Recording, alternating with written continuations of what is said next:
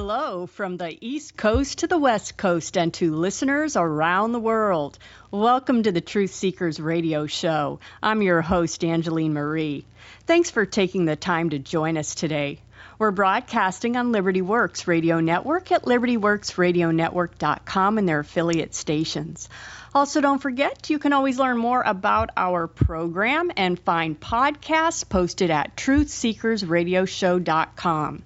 Today, my guest is Patrick Wood. He's a leading expert on sustainable development, green economy, Agenda 21, the 2030 Agenda, and historic technocracy.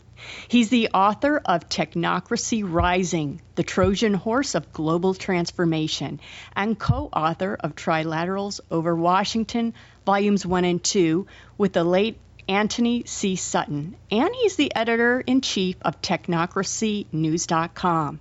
He remains a leading expert on the elitist Trilateral Commission, their policies and achievements in creating their self-proclaimed new international economic order. An economist by education, a financial analyst and writer by profession, and an American constitutionalist by choice, Patrick Wood maintains a biblical worldview and has deep historical insights into the modern attacks on sovereignty, property rights, and personal freedom. Such attacks are epitomized by the implementation of UN policies such as Agenda 21, Sustainable Development, Smart Growth, and in education, the widespread adoption of Common Core state standards. Patrick Wood is a frequent speaker and guest on many radio shows across the nation, and today I am so happy that he's agreed to discuss his book with me, Technocracy Rising, the Trojan horse of global transformation. So if you will help me welcome Mr. Patrick Wood. How are you doing today, Patrick? Just fine. Thank you for having me on today. I appreciate it. And thank you so much for coming on and sharing your information with us. I really enjoyed your book. And Patrick, before we get started today, I'd like you to tell us, for maybe those in the audience who've never heard you before, what prompted you to write Technocracy Rising? But then, what is technocracy? Well, that's a fair question. I started out in the mid-1970s researching globalization and the intended globalization process. Back then, the primary advocate, if you will, of globalization was this organization called the Trilateral Commission. And they were an international organization with members from North America, Japan, and Europe. And they had declared back then in their writings and so on that they were going to create a new international economic order. And that interested me, of course, because of my economic background. What is a new international economic order? And so Professor Sutton and myself wrote extensively about the Trilateral Commission up into the early 1980s. And after that, we both kind of went our separate directions for a time. Professor Sutton died in 2002, and unfortunately, all of his research was lost when he died. It's an unfortunate story. I won't go into it, but it was all lost. And I had the only duplicate research of those early days, and that put pressure on me, obviously. So I decided that I needed to resurrect my own research and carry on the torch, so to speak. And that's how I arrived ultimately at Technocracy. And, it wasn't something I went searching for. It just happened in my course of research and stuff that I ran across this historic movement from the 1930s. And I realized that was what the Trilateral Commission was talking about when they said they're going to create a new international economic order. So I really started digging into it, did a lot of original research, traveled to University of Edmonton, of all places, up in Canada. Spent a week up there going through their archive collection on technocracy from the 1930s. That's where it all ended up, all the records, the letters, the pictures, the booklets, the magazines, you name it. It's just amazing treasure trove for me. And that kind of brings it along. I ended up realizing I needed to put all of it into a book. I called it Technocracy Rising, as you've already mentioned. It's on my website, by the way, technocracy.news. If anybody has a mind to check it out, go to technocracy.news, and you'll see the book there. It's also available on Amazon. There's a Kindle version as well. Some people like to use Kindles to read. But that's kind of a quick 40-year tour of where I came from and how I got into this. But I did realize along the way, Angelina, that this story about technocracy is the most important story in this century and in this modern day right now. I don't think there's another more significant story that needs to be revealed than this one. Now, in your book, you say that technocracy is based on energy rather than money. And that, we're so used to the system that we've grown up in. So what exactly does that mean, Patrick? Our current society is based on this economic system that's currency-based, but now you say that we're going to go to more of this energy-based economy. Can you explain more about how this would actually work in our day-to-day life? Well, any type of economic system, of course, would have to have a currency. It's like the lifeblood of the body. You have to have something that provides liquidity. And to the technocrats in those early days, they decided that energy would be the perfect source of currency in society. And they would do away with a national currency system, the fiat paper system we have today, for instance, and they would replace it with energy credits or energy currency. The way they envisioned it back then is that at the beginning of a period, like a month or a quarter, a forecast of the energy produced would be made, and it would be divided by the population, and everybody would receive their allocation of energy credits or energy, units. And they could use those units to spend on goods and services that were priced according to the energy that went in to make them. So theoretically, if you went to buy a blouse, for instance, you could make some pretty detailed assumptions about, well, the cotton was raised in Egypt and then it traveled on a boat to Sri Lanka, and sewing machines sewed it up, and then it went on a boat again and went to Walmart or whatever, and you could kind of figure out how much energy it went in to make each thing in society that would be bought. And that's how things would be priced. There would be no supply and demand. There would be no choices in the sense that, you might have 5 relatively similar things to buy, but they'd be different. They anticipated that they would control all of the means of production and all of the means of consumption. And that means that they would decide what needed to be made, then they would have it made, and then it would be distributed to the population for consumption. One of the very devious and radical things about technocracy with the energy currency that I've just described is that they specified that they were wasting as a wasting currency, in the sense that at the end of the period, any leftover units not spent would just dissipate. They would just terminate, become worthless, if you will. And you would get a new allocation for the next period. So there was no ability to save money. They figured, well, what do you need to save money for anyway? All your needs are taken care of. And that means you couldn't leave any inheritance to your children. And basically, you're just living month to month, hand to mouth, at the instance of these engineers and scientists and technicians who felt like they and they alone were able to run the world. I know that sounds crazy, but that's exactly what they said, and it's been documented 6 ways to Sunday. And, as radical as it sounds historically, this is what's happening today. This is what's being played out today in the global economic space, and people aren't paying attention. This is my problem. Again, people are not paying attention. They're all fighting over political battles. They're worried about, well, it's going to be this candidate, that candidate, or whatever. And they don't realize that the big coup is an economic coup. And if we lose the economic battle, we will have lost everything.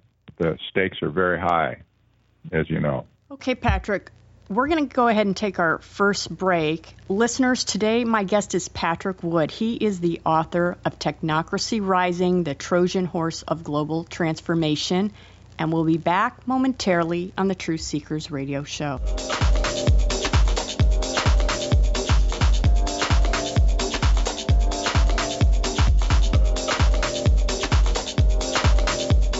This alert just came in. This special announcement is for business owners and leaders of organizations who've been waiting for the right time to build. General Steel has made it impossible to wait any longer with rock-bottom prices that could save you thousands. That's right, General Steel, America's leader in pre-engineered structures, is offering buildings at prices you will never see again. Don't miss these prices. A 50 by 100 for $35,000. You heard right. That's 5,000 square feet for $35,000. Manufacturers, if you need a larger building, try a 100 by 100 commercial building for $129,000. You can't afford to rent with these prices. Imagine a 70 by 100-foot church building for under $69,000. With the economy improving and interest rates still at historic lows, you can't afford to wait. So call 800-965-1291. 800-965-1291. 800-965-1291. You can control your health care with Liberty Health Share. Liberty Health Share is an alternative to expensive health insurance. You can finally make the right decisions for you and your family. It's not insurance, it's medical cost sharing. You can affordably control the cost of your medical expenses. It's a group of individuals effectively sharing the cost of health care and paying far less for it. You don't even have to pay for procedures that are unnecessary or that violate your conscience. This is based on shared values. You are not alone. With Liberty Health Share, you're part of something bigger, a group of people who care for and support one another. Join the movement of people who share in medical costs and change the way you pay for your health care forever. It's simple and easy. Call 1-800-714-6993 right now for more information, or visit libertyoncall.com. Get a free estimate today. Liberty Health Share. There is an answer.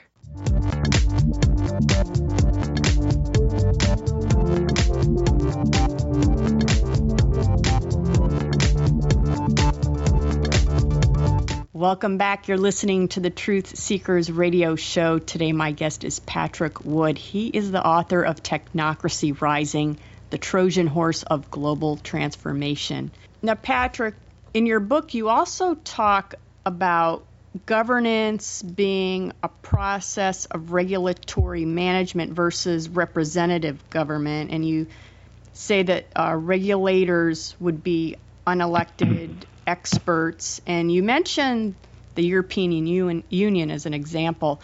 I don't think people realize or understand how this could happen, but in a way, isn't it really happening even now at the local level? Because I know we have these committees and they have specialized appointees on these groups, and really these people at a local level are affecting policy decisions now and recommendations. They bring them to the city councils and the county commissions, etc. So I suspect this might be what's going on now as a way to push this technocracy that you talk about. Is that kind of what's really going on? Could you talk about that? Well, yeah, that's a good observation. There is a net that has been spread over our country, like it was once upon a time over Europe. Once the net, if you can look at the net kind of like the infrastructure of this whole process, once the net has been cast, then what's needed is to pull on the drawstrings, if you will, and close the net and make it tighter and tighter around its subjects. That's what's happened in Europe. The net is so tight in Europe at this point that the individual nations can barely move left or right with any sense of autonomy at all. There's a lot of people fed up with this system, by the way, because they're being suffocated under the regulations that just come out incessantly from the European Union, the staff and the people, the regulators, the technocrats. And this is what's happened in America as well. If Europe was the template, we're the target of it now. The net has been cast over America. We have a system now, for instance, of councils of governments that are implemented in all but 2 states right now, actually. And these councils of governments are creating a regional form of governance that's completely antithetical to the constitutional republic to which we are used to. And these councils of governments are pushing policies like Agenda 21 and 2030 agenda policies, all of which, by the way, support sustainable development. That's the economic system that I call technocracy. They're pushing this down into every local community around the country. And I mean every community. You can't hardly go. I don't know where you could go in this country right now. You look at the county zoning commission, for instance, the county board of supervisors. You look at the city council. You look at the city managers. You look at the staff people that are creating some of the, plans and stuff for the future. You'll find this technocracy mantra, this sustainable development mantra, everywhere you look in America today. And the net is being drawn tighter and tighter with every passing month. Okay, and you're talking about this net, and that goes with what I was thinking as I'm reading your book, and you're talking about technocracy. I was thinking about these guys that are big in tech, like Facebook's Mark Zuckerberg and the guys that run Google, and how they're collecting all this data on us. How important are they and this data collection towards this entire world plan that they have for us? Is there, in fact, yesterday I heard that now it's going to start supposedly in China, but I'm sure it'll come here too, that they're going to start watching what you do online and tracking it all, and then you're going to get this internet credit score. Does that kind of fall into where we're headed with this technocracy plan, do you think, this data collection and the hold they're going to have over us? Well, it really does, and I wouldn't say on the other hand that Mark Zuckerberg of Facebook, for instance, was part of the original plan. I mean, he's just a kid, right? He's still just a kid. But the technology has played into the whole scenario quite well. Let me read to you the definition of technocracy according to technocrats from the 1930s. This definition was published in a magazine called The Technocrat.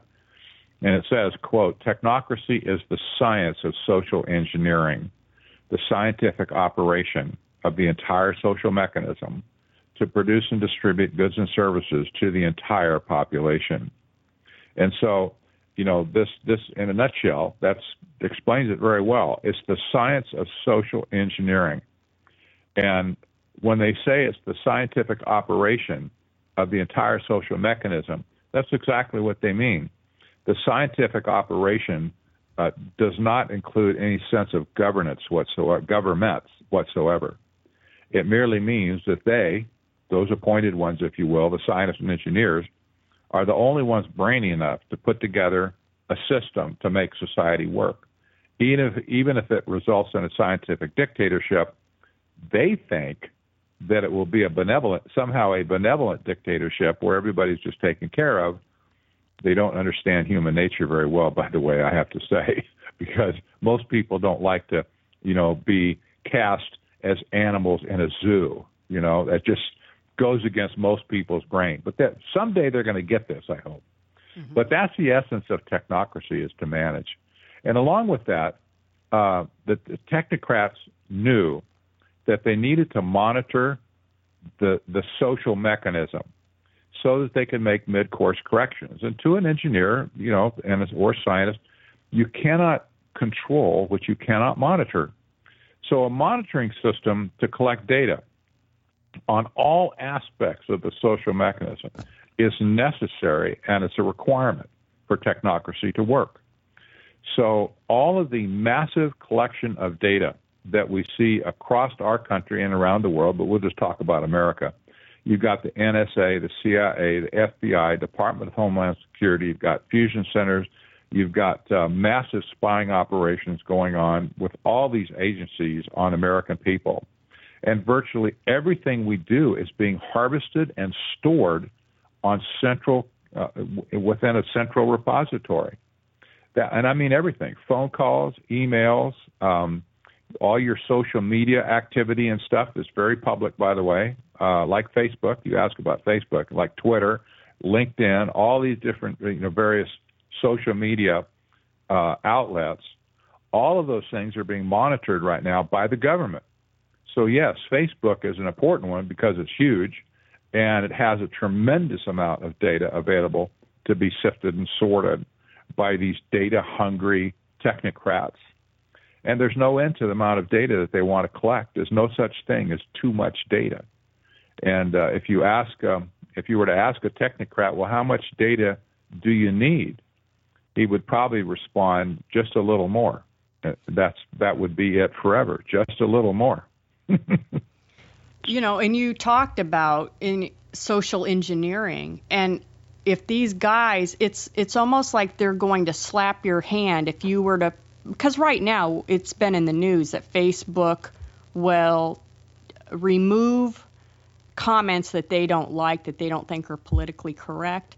And so that's right. Where I see this internet credit score going, is they'll slap your hand by somehow penalizing you for a comment that you might write on your own opinion. And that's how they can then turn the tide and social engineer to even get people to be afraid to speak out against anything that isn't politically correct. And that's a way of social engineering, isn't it? By steering the comments to a way that only fits.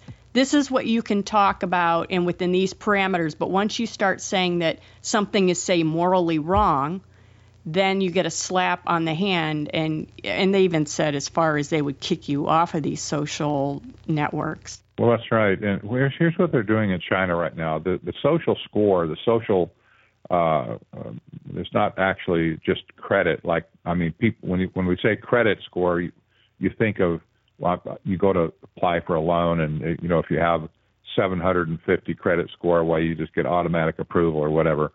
But what they're doing in China is that the government is sifting all the social media plus all the financial records and stuff of people, and they're using a complex artificial intelligence program to assign a value to every citizen, depending on how loyal and how compatible they are with the government.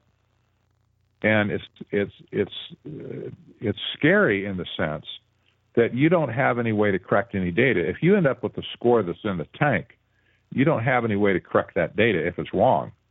And so what they're doing in China is they're publishing your scores.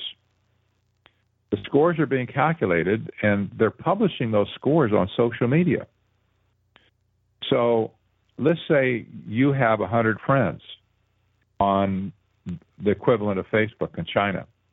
And all the other friends, let's say, have a relatively high score, social score, say, say 800. So just pick it out of the blue. And let's say that your score is, because you're a little bit of a rabble-rouser and a troublemaker, and you're criticizing the government policies on this, that, and the other. Let's say your score is only 400. Well, they publish your score so that all your good little government friends know that you don't fit.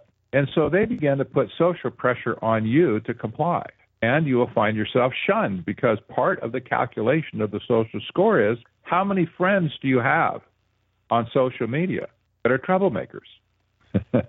Right, and that's what I'm saying. And so now, say my score is 200, and I go to apply for a job, and they find my score is 200. They're going to be like, we may not want her in our company. That's right. She goes against the grain. She could cause problems. Yeah. So that's see exactly this. Right. This is spreading into every area of your life down the road. We don't think it's so important today, but I can see where this is going to be very important down the line.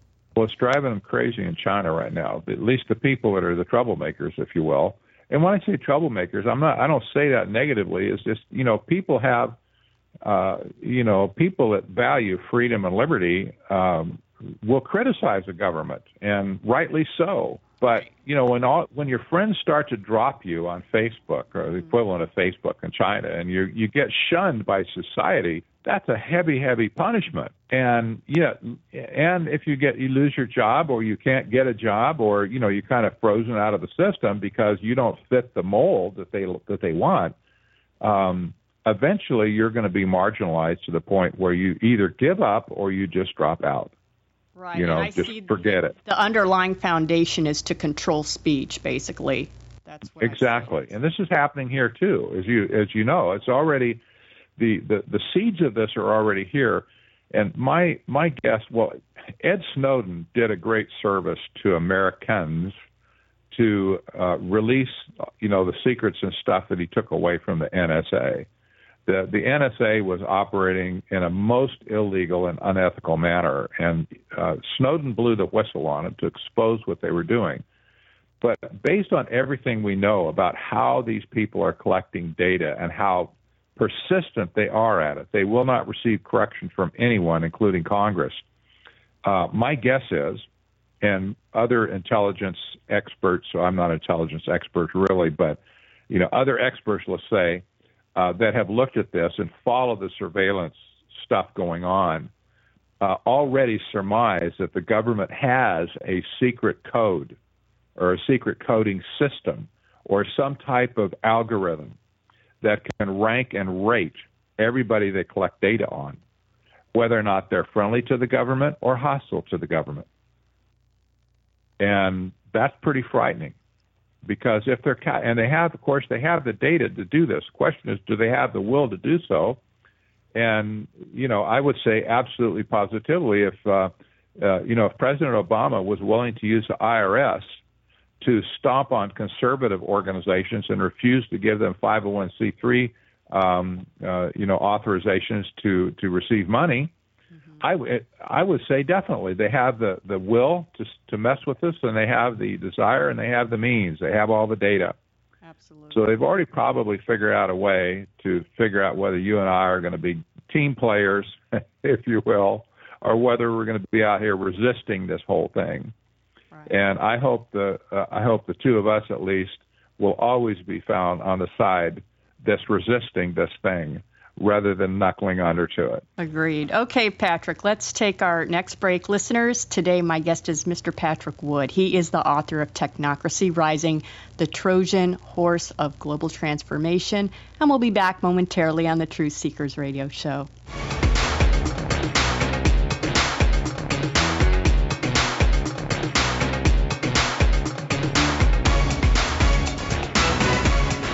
If you're struggling to pay or haven't been making your student loan payments, listen carefully to this urgent alert. Have you been out of school for 10 or more years and you're still making your student loan payments? Are your student loans past due or even in default? Can't go back to school because of an old student loan problem? We can help you if you qualify. Your student loans can be taken out of default. We can stop the wage garnishments, stop the collection calls, and stop the seizure of your tax refund. Give yourself a break. Stop the stress and see if we can help you reduce your student loan payments. One quick 10-minute call could solve them right now. So call the Student Loan Helpline now. 855-371-FAST, 855-371-FAST, 855-371-FAST, 855-371-3278. This is a fee-based document preparation service to help you access free government programs. Call for complete details, not available in all states. Want to lose weight? Then turn your body into a furnace that literally melts the fat away. That's exactly what Thermometer does. Thermometer is uniquely formulated with patented ingredients like bitter orange, brown seaweed, and decaffeinated green tea. Their combined thermogenic properties boost up your metabolism and turn up the heat in your body so you melt the fat away without any jittery side effects. Thermometer is not available in stores. It's only available to listeners of this station. We're giving away 100 free bottles right now to anyone who enrolls in our special trial offer. Call now for your risk-free trial offer. 800-430-4147. 800-430-4147. 800-430-4147. One more time, 800-430-4147.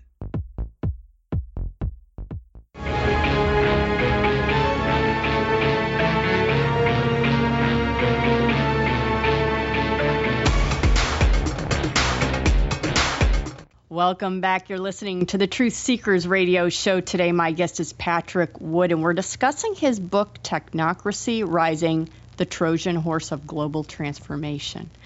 So I want to get to the subject of one of your chapters, the Trilateral Commission, because I think their role is huge in this. And so I kind of would like you to talk about that, if you would. What is the Trilateral Commission? Where did it come from, and why does it hold so much power or have such a big role in technocracy, Patrick? The Trilateral Commission was formed in 1973, co-founded by David Rockefeller and Zbigniew Brzezinski. Brzezinski was a scholar a political science professor at Columbia University at the time. Rockefeller, of course, was just the filthy rich banker industrialist that had all the money in the world at his disposal. They teamed up together to create an international action organization to create a new international economic order. They repeatedly denied any charges that they were trying to do, co-opt the government. And they really weren't. I'm convinced now that was really not their intent. However, they were able to place their people, their members, in government positions, especially starting with Jimmy Carter's administration in 1976. And they stuffed the Carter administration with members of the Trilateral Commission, and that included Jimmy Carter and Walter Mondale. Both were members, and they Carter then swept in almost 1/3 of the entire U.S. membership into top government posts. At one time, there was only one member of his cabinet that was not a member of the Trilateral Commission. And you look on the surface of it and say, oh, that's a political coup. Well, in a sense it was, but that wasn't that's not why they grabbed the executive branch. They didn't want it for the sake of a political coup. They wanted it for the sake of getting their hands on the biggest economic engine in the history of the world, because the United States was the powerhouse in the world, controlled virtually all economic affairs everywhere. And so over the years, ensuing 40 years to now, for instance, the U.S. trade representatives, for instance, that have negotiated all these cockeyed trade deals that have, sent us to the cleaners every time, it seems like, there's only been 12 U.S. trade representatives since Jimmy Carter. 9 of those have been members of the Trilateral Commission. 9 out of 12 have been Trilateral Commission members. That's incredible, including the current USTR, Michael Froman, who's busy negotiating the Trans-Pacific Partnership as well as the Transatlantic Investment and Trade Partnership. They're not negotiating for us, by the way, as people. They're negotiating for themselves, I dare say. The World Bank president is another issue. The World Bank has been the engine of globalization. Nobody disputes that. 6 out of 8 presidents of the World Bank since Carter have been members of the Trilateral Commission. That's incredible. And the list just goes on and on. But they have dominated the economic engine in America to bring about their new international economic order. And we're very close to the end of this at this point. But the membership now is a little bit larger than it was back in those days. They have about, I think, 350 or 330, something like that. But there's still only about 110 from United States. There's a few from Canada and Mexico. Asia now has it's a little bit broader in its representation.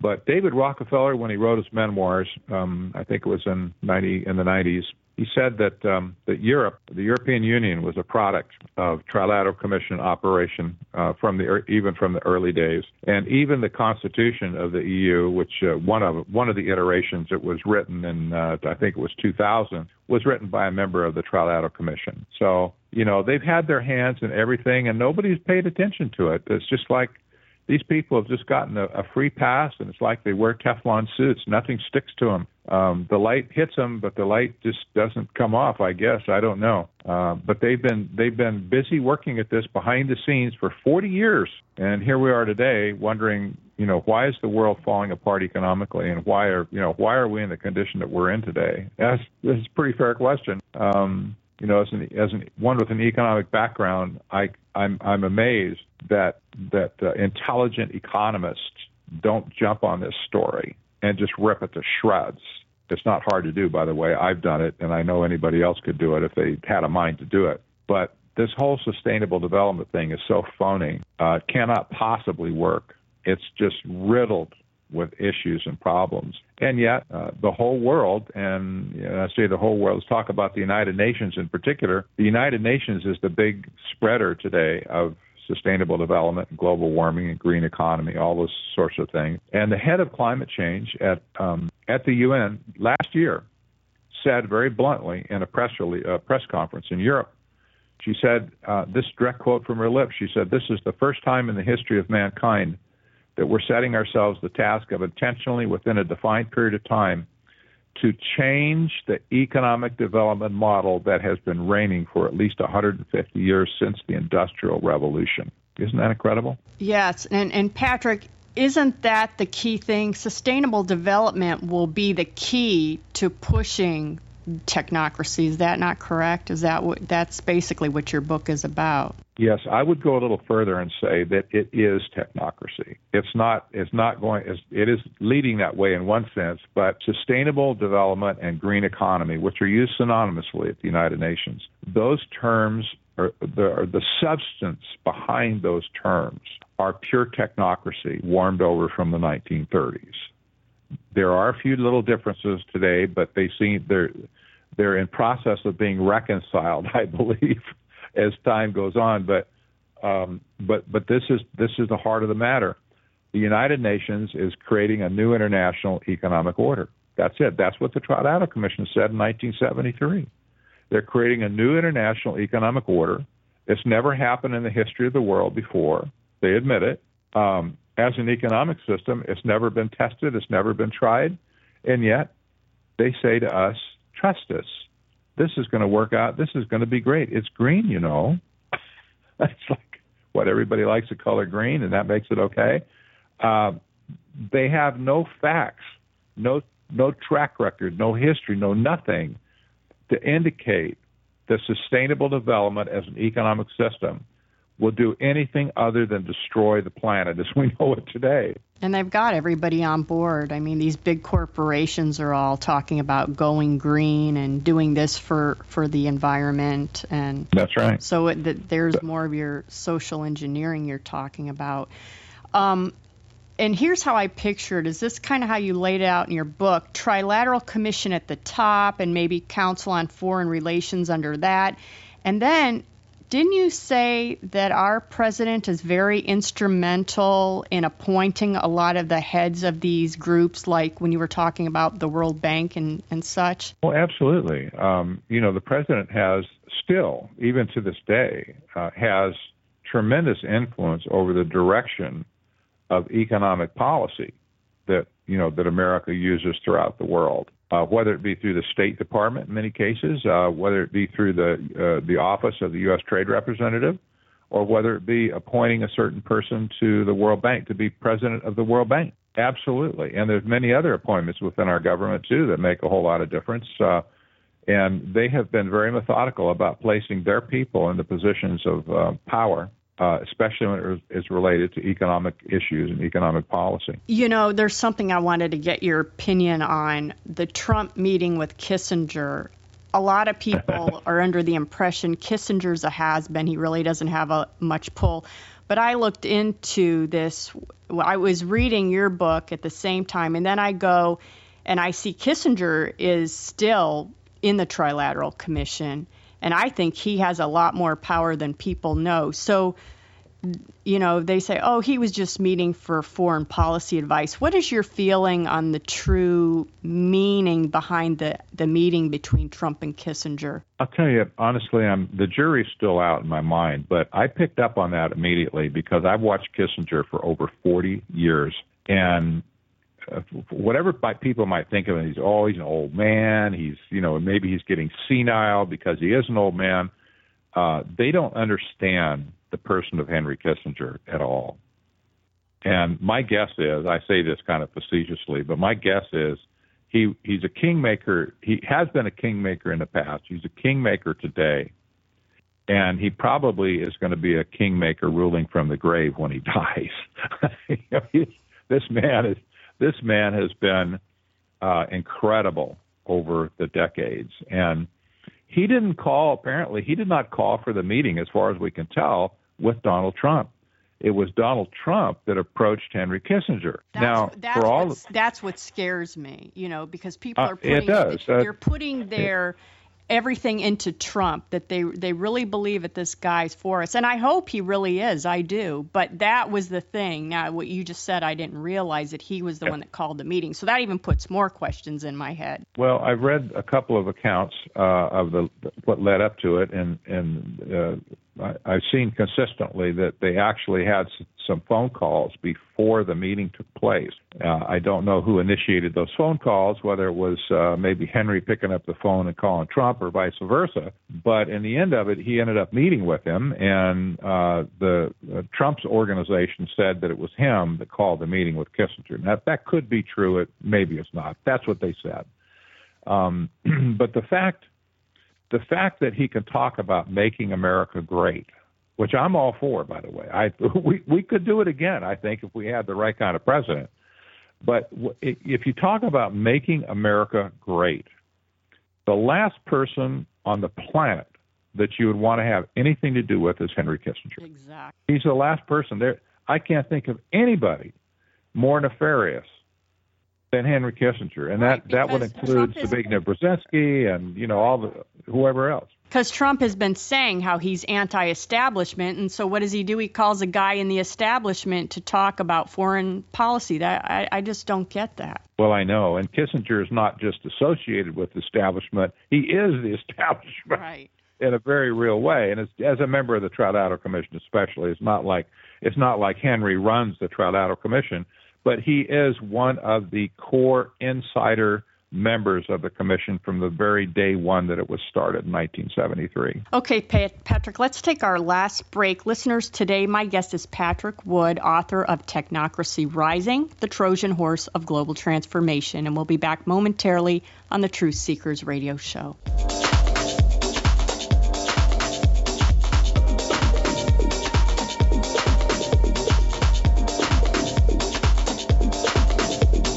Want to lose weight? Then turn your body into a furnace that literally melts the fat away. That's exactly what Thermometer does. Thermometer is uniquely formulated with patented ingredients like bitter orange, brown seaweed, and decaffeinated green tea. Their combined thermogenic properties boost up your metabolism and turn up the heat in your body so you melt the fat away without any jittery side effects. Thermometer is not available in stores. It's only available to listeners of this station.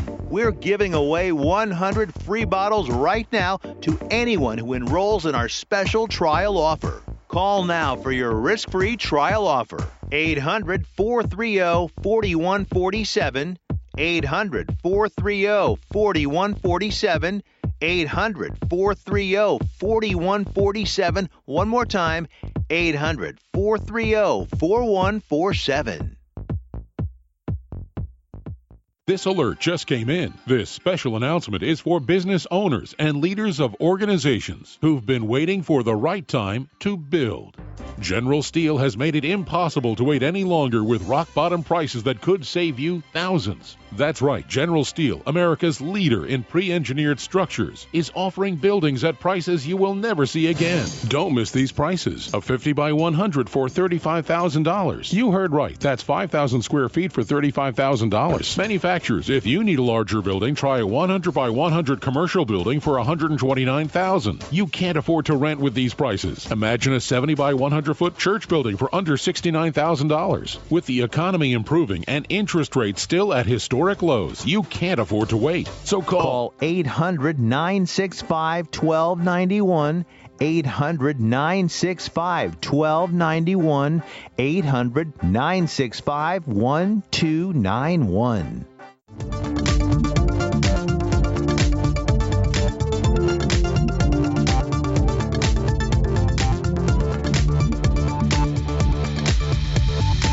Welcome back. You're listening to the Truth Seekers radio show. Today, my guest is Patrick Wood. He is the author of Technocracy Rising, the Trojan Horse of Global Transformation.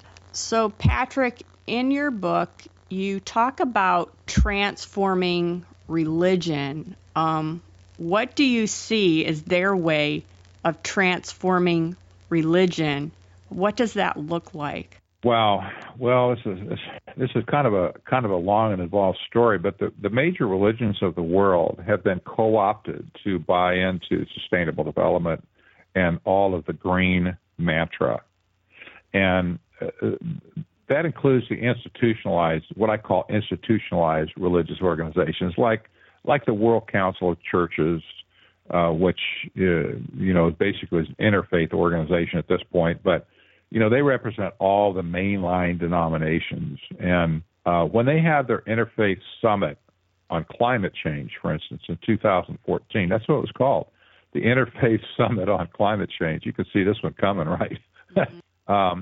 All the religions of the world are represented at this big summit. It's incredible. And the World Council of Churches said after that meeting, this is a quote from their press release, "There has never been such a large amount of religious environmental activity in one location in the history of the world. This week will mark a watershed in the history of religion. It will be the time that people remember as the time when the world's faiths declared themselves irrevocably as green faiths." Close quote. It boggles the mind. Can you hear my mind boggling? Boggle. It's like, what? That's what they say.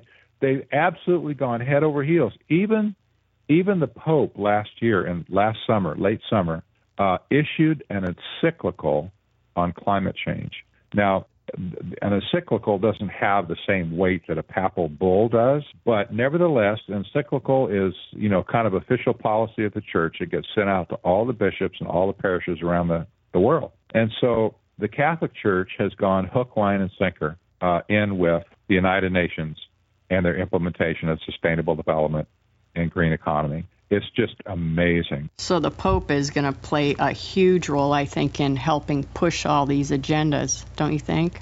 He is. He already is. He's already in it. In fact, you remember when the Pope came to the United States last October, made a big deal. He went to Philadelphia and he was in New York. But the reason he came to the United States was to be a keynote speaker at the UN's meeting on the 2030 agenda. And the Pope came to be the moral jawbone, if you will, for the conference. And he was. And, because, hey, it's the Pope. Mm-hmm. And so the Pope went and he spoke. He kicked off the meeting, the entire conference. And he spoke about, his encyclical. He spoke about social justice. He spoke about alleviating poverty throughout the world and all that kind of stuff. And he gave hearty approval to the United Nations for what they were doing. So, yes, he's in it. He's knee-deep in it for sure. But not just him. It's all the other leaders of the world religions as well. They're knee-deep in this stuff. Patrick, we're running out of time, but there was a quick story I'd like you to tell. I heard you being interviewed by John B. Wells, and it's the Barney Miller clip. Can you give us that little story real quick? Oh, my gosh, I sure can. Barney Miller was a comedy, a sitcom back in the 80s. It was one of the funniest, I think top-rated, too, for some period of time.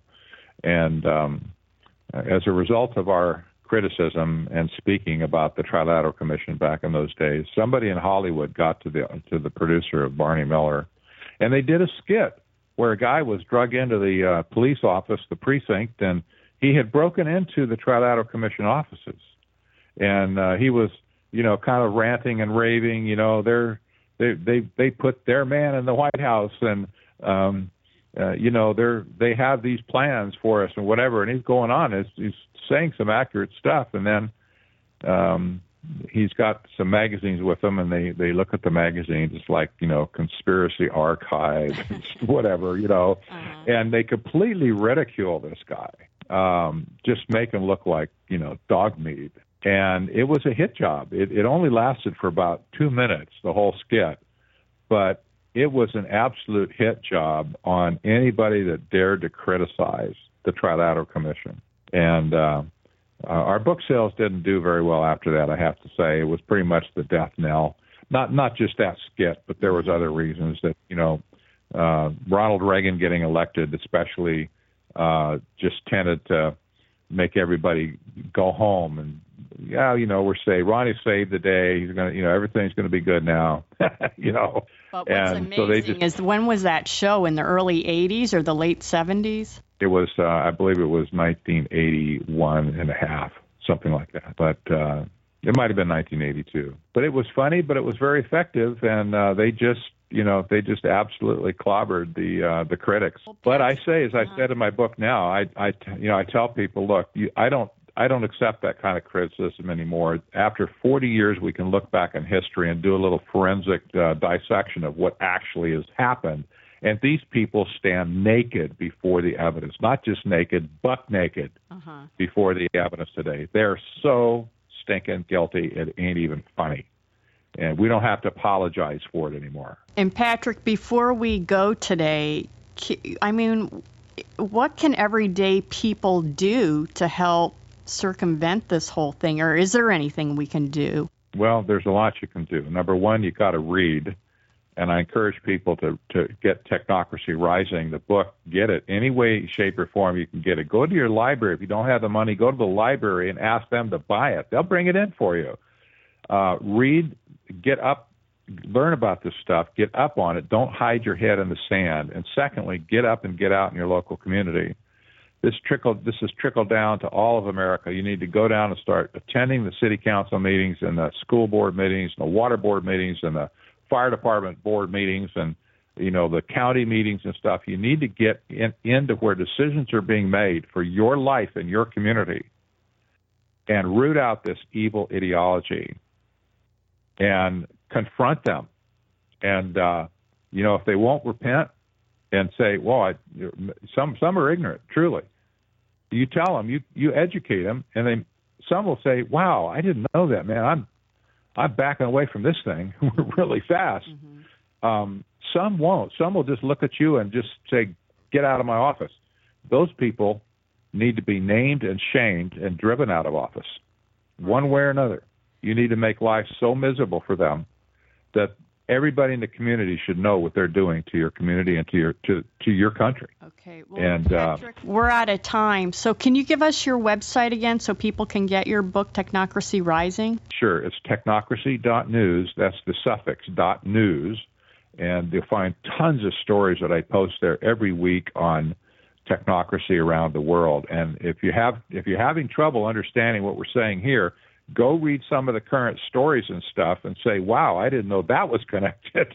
And you will be amazed. Okay. And Patrick, thanks so much again for taking time out of your day to talk to us. Listeners, today my guest has been Patrick Wood. His book is Technocracy Rising, the Trojan Horse of Global Transformation. And until next week on the Truth Seekers Radio Show, God bless.